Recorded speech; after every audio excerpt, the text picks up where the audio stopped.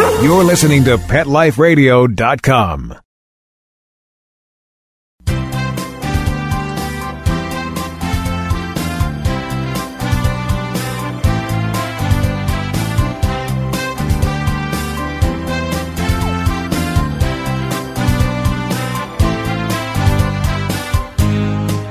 And good morning or afternoon, whatever the case may be. You are here live with Dr. Jeff Werber, your host, here on Ask the Vets with Dr. Jeff, Pet Life Radio's only live call-in show.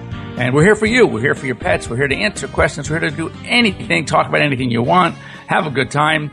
You can always get a hold of us. Just give us a call at 877-385-8882. If you want to join in, you want to talk to us about anything, ask some questions. Once again, 877-385-8882. I want to thank our sponsors for allowing me to be here, Kong Veterinary Products and ProSense Pet Products, Comfortis, Trifexis, and, of course, Save This Life Microchips. And we are here today. We have a very special guest, a guest that I've known of. Actually, we've never met, but I've known of him for many, many years. And there's a lot of people out there that claim to be behaviorists, and frighteningly so. Many of them have no credentials and no science or art in the world of animal behavior.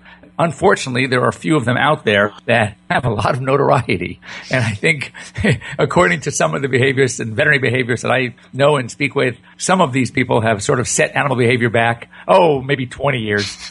Old techniques, not understanding the essence of the animal's behavior, not studying it scientifically, not having the education to do so. And quite frankly, it's very frustrating for those of us that understand pets better. And our special guest is a former professor at University of British Columbia out in Vancouver, the other part of the North America, as they say.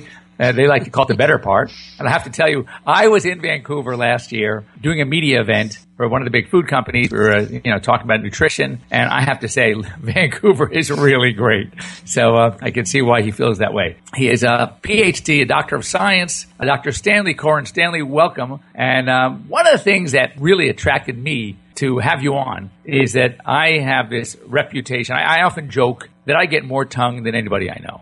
And I can walk out in my waiting room and I have dogs, and I'm not talking just little dogs. I'm talking 75, 80-pound retrievers that will run up to me. They will literally try to jump in my arms, and they will start crawling up my legs so I can cradle them like a baby. And they love it. I have 5 dogs, and they also, it's like they can't get close enough. And when I read that you had done some scientific work on hugging and that dogs don't like to be hugged, and I'm thinking to myself, wait a second, then you haven't seen the dogs that I work with, because the dogs I work love to be hugged. They even if I'm not in the mood. One of my dogs, we have currently, the last couple of nights, we have 7 because my son's out of town, and I have his Frenchie and his English Bulldog. And his Frenchie is even more loving than my Frenchies. I have 2. And he gets in the bed. Of course, we have a very large bed. We need it with 5 pets. And he will jump up on me, on my chest. And he just when I put my arms around him, cradle him, he's going nowhere. This is exactly what he wanted. So let's talk about how this whole study came about and how this conclusion came about, and what factors you actually looked at. I'm so intrigued by this because it's a bit contrary to what I've experienced, except with, and this is what I want to talk about, when, I do a lot of rescue work and a lot of shelter dogs and a lot of rescue dogs. These dogs, when I heard the body positions that you look for and look at and the facial expression and the ears, I said, oh my God, this guy's got it right, because that's exactly what I see with some of these dogs. So at what point does hugging become not only acceptable, but actually desired? And at what point do dogs try to avoid it? So welcome, Dr. Stanley Coren. Stanley, how are you? Glad to be here. Let me set a context for this work which I did. I was attending a dog de-stress day at a local university here. And these are becoming really much more popular around North America. This is where, during final exam periods, dogs will be brought onto campus, sometimes therapy dogs, but sometimes just, friendly family dogs, so that the kids between exams or before exams can stop and, pet the dogs and get a little bit of interaction. There's lots and lots of evidence which shows that petting a friendly dog produces a massive relief of stress. So your breathing becomes more regular, your blood pressure goes down. We know now that some of the stress hormones, the corticosteroids in the blood, are reduced and that kind of thing. So they're instant Prozac. Anyway, so I was there with two of my dogs, and a little student ran over to my puppy and gave him a big hug. Now, my puppy at that point was about 6 months of age, and puppies are very tolerant about just about anything that you do to them. But immediately he gave a stress yawn, and he broke off eye contact, and his ears slicked back. And these are signs of stress. And what flashed across my head at that point is the fact that most of the bite prevention programs tell people don't hug the dog. And they're doing this based on a couple of studies which are outcome studies. It's where people get bitten in the face by the dog. And in almost all of those cases, the person was either hugging the dog or was kissing the dog or that sort of thing. The guess by the researchers was that it was simply that the face was in close proximity, and therefore was an easy target, if you will. But nobody had ever asked what's going on with a dog when they're being hugged. And there are reasons to expect that dogs would not like to be hugged because they are what are called cursorial animals, which is just a technical way of saying that they're built for speed, and their adaptation, if you will, if they're in any sort of trouble, is to run away. That's their first line of defense. And when you are hugging the dog, you're basically building a corral with your hands to lock the dog in place. So way down there in the old evolutionary portion of the dog's brain is something which is saying, oh my God, if this goes south, I can't get away from here. So I figured to myself that the stress signs in dogs are very easy to read. They include things like a stress yawn, the ears go down. There's a whole bunch of eye factors. There's something which we call the half moon eye, where you can see sort of the white of the sclera of the eye, or the eyes will partially close. There's lip licking, or if your face is closed, they will actually lick at your face, and that's a puppy stress response. And so, we could see all those kinds of responses if we had photographs. So all I needed was a big stack of photographs of people hugging their dogs, and I could see whether or not they were showing any stress signs. Well, it turns out that all you have to do is to type into Flickr or Google image search the words hug dog or love dog, and you get this infinite scroll of pictures of people hugging their dogs. And so what we did was we took the first 250 scoreable responses, or scoreable pictures, and we were pretty careful about the pictures which we took. We decided to make sure that the dog's face was visible, because obviously that is necessary to see the responses. And we eliminated any pictures where there might be another reason why the dog would be showing some sort of stress, like somebody trying to lift up a Labrador retriever off the ground or that sort of thing. And the results which we got were just astonishing in their power. We found that nearly 82% of the photos, the dogs showed at least one stress sign. In 8% of the photos, the dogs seemed quite happy and actually showed signs of being comfortable. And the remaining 10-11% were either neutral or had nothing scoreable in them.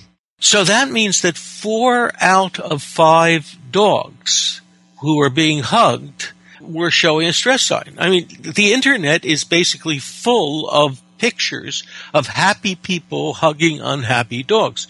Now, some people have said, well, wait a minute, I love my dog and my dog likes to cuddle with me and that sort of thing. And we're not saying don't love the dog. We're saying don't hug the dog. Dogs do like physical contact. And so if you pet them, if you let them lean up against you and you just take one arm and you sort of pet them, they still have room to run. But when you lock them in that hug, the dog is not happy and is not feeling comfortable. It's not necessary to hug the dog. I mean, you can pet them, you can fondle them, and they also respond to voice, the same kind of voice which mothers use for their kids. We call it motherese, that little high-pitched thing with lots of repetition and a sing-song thing. So it would go something like, "Oh, what a good dog you are. Yes, you're such a good dog. You are, you are, you are." I mean, that's sort of the doggy equivalent of what we're doing to our kids. Dogs seem to adore that. And their tails will go wagging and that sort of thing. And, of course, you can also reach into your pocket and give them a treat. I mean, dogs are always up for that. This is true. Now, one of the things which bothered me, I suppose, most about this was, the people who were posting the photos, which I used as my data, were people who were clearly trying to show that there was an affectionate bond between them and their dogs. And what this really shows is that they're not reading the stress signs in the dogs. So they make the presumption that since we like being hugged, I mean, there's one clinical psychologist which says, to break through a person's depression, they just have to be hugged 8 times a day, that the dogs like it just as well. I normally don't follow any press coverage on my work, but I was interested in the election campaign going on in the States, and so I was channel surfing, and somebody had picked up on this particular piece of research, and they decided to do sort of a man-on-the-street kind of a look at how people were responding to this. This was actually sort of a dog in the park. And so the reporter had come up to a woman who was sitting on a bench with a little Bichon Frise. And the reporter said, "Well, there's this research which says that dogs don't like to be hugged." And the woman is saying, "Oh no, my dog really loves being hugged." And she's hugging the dog, and the dog is struggling like mad, trying to get away. I mean, so, even something as obvious as that, we tend to override what we're seeing, what we're sensing, because in our minds, a hug is a good thing. We're going to break here for our half of the way through the show break. Don't go away. I have some questions for you and maybe some other factors that might be contributing to some of your results. Because, as I said, I know the results and the expressions and the behaviors that you're speaking of because I see it. But I also see maybe I'm just have been lucky with all my years and my patience getting that 8%. But anyway, when we come back, we'll talk about it, maybe get your feedback. Don't go away. We'll be right here. Ask the Vets with Dr. Jeff. If you have any comments or questions, if you would like to chime in and ask Dr. Koren some questions about this study, give us a call at 877-385-8882. We'd love to hear from you. We'll be back in a minute. We'll be right back, right after these messages. Stay tuned. It's hard to find time for your furry family member. That's where Camp Bow Wow comes in. All-day play and overnight camp, daycare and boarding for dogs. Everything is included. Large play areas for fun and exercise. Spacious cabins, comfy cots, even live camper cams to watch from a computer or smartphone. Camp Bow Wow offers the best care and is the place to go where a dog can be a dog. For locations and more information, visit campbowwow.com. We mature, handsome types need a little special attention. Does your dog suffer from joint and arthritis pain? Deteriorating muscle and joint problems are very common in aging dogs. It's easy to alleviate your dog's discomfort at home with ProSense. ProSense joint care products can help make your dog's life as pain-free as possible, providing effective relief for flare-ups, and also lubricate and strengthen damaged cartilage. ProSense products are veterinary formulated and recommended to ensure the very best for your pet. Try ProSense today. Your dog will thank you for it. Pets love life. Love them back with ProSense. It's DesignerPetSweaters.com. Hand-knitted designer sweaters for your precious pup or cool cat. Beautiful couture patterns for your pets, including custom-knitted formal wear, casual wear, yachting, and even sports-themed. Many designer pet sweaters include feathered tammy hats, top hats, and a lot of sparkle. Each sweater includes leg loops, front paw sleeves, and leash opening. Visit DesignerPetSweaters.com to order your four-legged fashions today. Large or small, we fit them all. DesignerPetSweaters.com.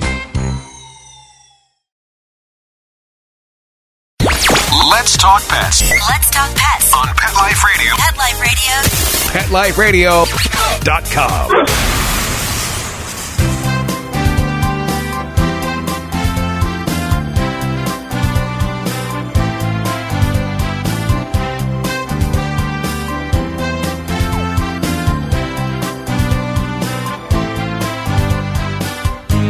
And welcome back. You are here live with Dr. Jeff Werber, your host here on Pet Life Radio's Ask the Vets with Dr. Jeff.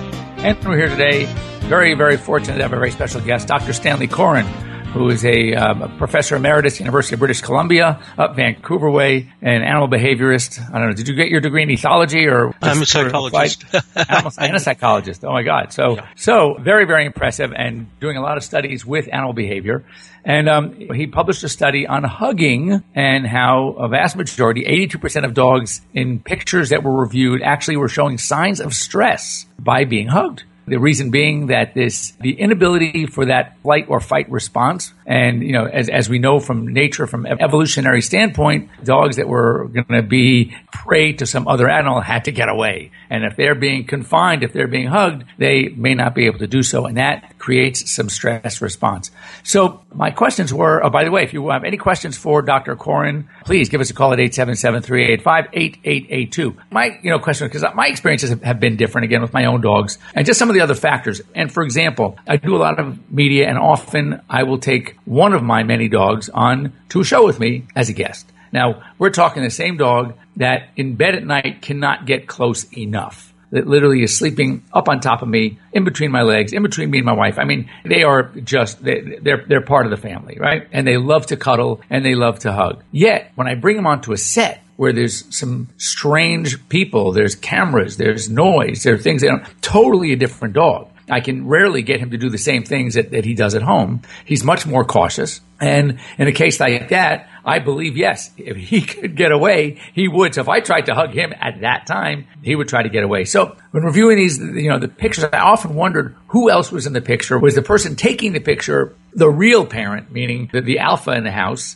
And the dog is looking to say, get me away from this person hugging me because I want to be with you. Or in a place like the Bichon in the park, some stranger comes up with a camera and wants to take a picture, and this dog is saying, no, Mom, I love you, Mom. And if we were in the living room right now, I'd be all over you, but not with this strange dude right here with the camera in his hand. So I wonder how many of external factors might have come into play with some of these pictures to, if you said it was 50-50, I'd be right there with you. But to think that maybe I've been that lucky over the years with many of my patients and my own personal pets that just seem to love that kind of contact, and they don't seem to object. Even if I try to stop hugging them, they're nudging their nose back into my arm saying, no, you got to put your arm back over around me. So what do you think of some of the other possibilities that one could look for when evaluating whether or not this was a good hugging circumstance? The first thing is that I would have preferred if we could have used videos as our data, because then we could get to see much more of the context. In a still photograph, you get a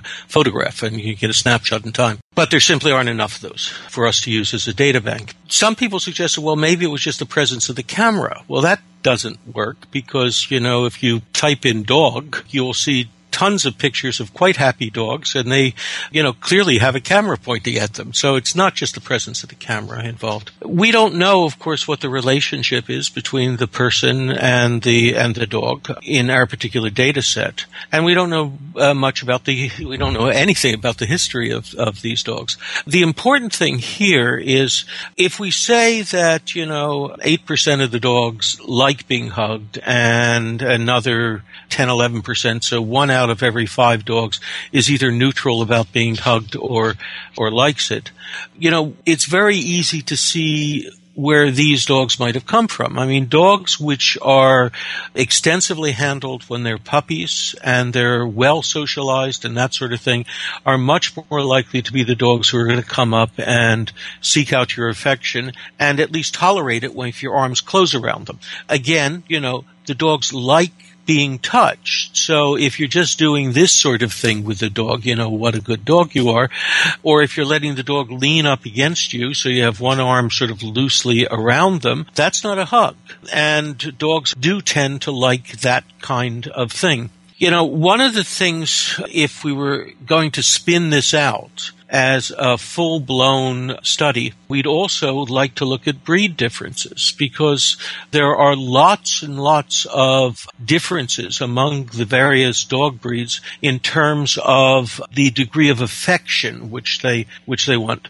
I'll give you an example. Do you know where the word spaniel comes from in terms of dog breeds? A spaniel comes from Spain. It's from Español. And you know that most dog breeds are named either after the person who invented the breed, like the Doberman or the Jack Russell or that sort of thing, or after the place. So we have the English Bulldog and the French Bulldog and so on and so forth. The Retrievers, That's right. Well, it turns out that none of these dogs which we call spaniels, was invented in Spain. So why do we name them spaniels? Well, we named them spaniels because at the time when these breeds were being created, it was believed that the best lovers in the world came from Spain. And therefore, these kissy-faced dogs, regardless of the true history, must have come from Spain. So there are breed differences in it. And, at one point in time, as just a diversion, we built a list of sort of mottos for the various breeds of dogs. For some dogs, like the motto for the Golden Retriever was, you got a face, I got a tongue, we can work something out. And so, obviously, some dogs are going to be much more affectionate than others.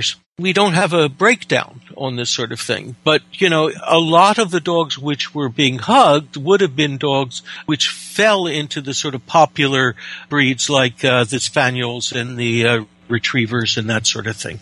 It's interesting because I know I do a lot of rescue work, and I work with a number of pit bull rescues. And I know just in general, some of these dogs aren't as trusting, and I think you're 100% right that when you have a dog that you've raised and has been raised since a puppy and well socialized, and part of that socialization was hugging, and it became a positive thing, and then now the association with hugging is often positive because now they get to be with you. You hug them, and they're before you bring them from outside into the inside. You pick them up, you give them a hug, and now the old Pavlovian response of the association is that, oh my God, I'm being hugged, something good is going to happen. I'm going to eat. I'm going to get to go crawl into bed with you. So even if I don't like it, I'm going to tolerate it because I know what's coming. And I think that kind of socialization and those sorts of behavioral patterns can be built into any dog. But the problem here is, as I said, we're building a confinement around the dog with our arms. If I had entitled the article that dogs don't like to be confined, nobody would be, astonished. At all, okay? Right, I think the problem is that people don't recognize that you're actually confining the dog when you're doing that sort of standard hug. And by the way, as I said, the dog bite prevention people have been concerned about hugging for a long time. A few years back, a kid's book came out, and it was called Smooch Your Pooch. Okay? And the main thing about this book was that it advocated that you should hug your dog and at any opportunity you get, or kiss your dog or whatever else.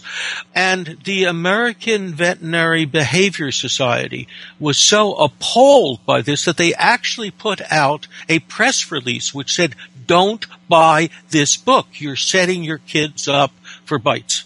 So, right. It's not just me. It's just that I happen to produce the data which says that the reason that you shouldn't do this is because it stresses the dog. And I can see it too, as I said, that, many times, and many of the huggers out there that probably claim, wait a second, what is this guy talking about? They don't hug the way you're talking about hugging. I mean, it's both arms around the dog where it can't get away. They might have one arm around the shoulder and, petting it and giving a big, little smooch. But like you said, the dog still sees their escape route if they need it. And by your definition of hugging, that wouldn't qualify as a hug. That's right. That's right. So therefore, if you really, and again, I'm going to look at it differently now. I'm going to test it. But I have to tell you, I see a lot of dogs, and they love to. And I said, but I also agree. There's something about the eye-to-eye contact, especially with a strange dog, where that can be perceived as a threat. And it's very important that, are cognizant of that. And if you, case in point, I'm sure you've heard of it if you haven't seen it, that news story of the newscaster on the air with a pit bull that was rescued, and she was giving it a smooch, just like you said, putting her face into its face, and with all the things going on, and the cameras, and the crew, and the excitement, and guess what? Live TV, this dog literally grabbed her at the face. And, oh, God, it was all over the internet. And, I've been doing this is my 33rd year of practice, and I've only been bitten like 3 times. So I think my numbers are pretty good. And I work with a lot of aggressive dogs. I think it's truly understanding dogs, understanding what you can get away with, what they tolerate, knowing your dog. I think that's critical. And if you don't know your dog, don't assume that things. Be extra cautious. Don't be too cavalier when it comes to it. Pardon the pun when talking about spaniels, but just understand that if you're not sure, don't take the chance. I think that's the safest way to go because, and I agree, Stanley, that people that think they know what they're doing with a dog and overdo it are basically setting themselves up for some kind of failure, i.e. a bite. Anyway, our time is up. It goes very quickly. I want to thank you so much for joining me. It did even help me. I know I'm going to actually look at things differently now when we talk about my hugging my patients and see really what we can get away with and not. Thanks again to our sponsors, to ProSense, Save This Life Microchip, Comfortis, Trifexis, and of course, Kong Veterinary Products. We will be back next week. I believe I have another special guest next week. So looking forward to seeing you all. Have a wonderful July 4th tomorrow. Have fun. Be safe. Watch those firecrackers. And if your dogs freak out, think about maybe something called Cilio, something out there that will help calm them and keep them away from danger. Have a great day. Let's Talk Pets, every week on demand, only on PetLifeRadio.com.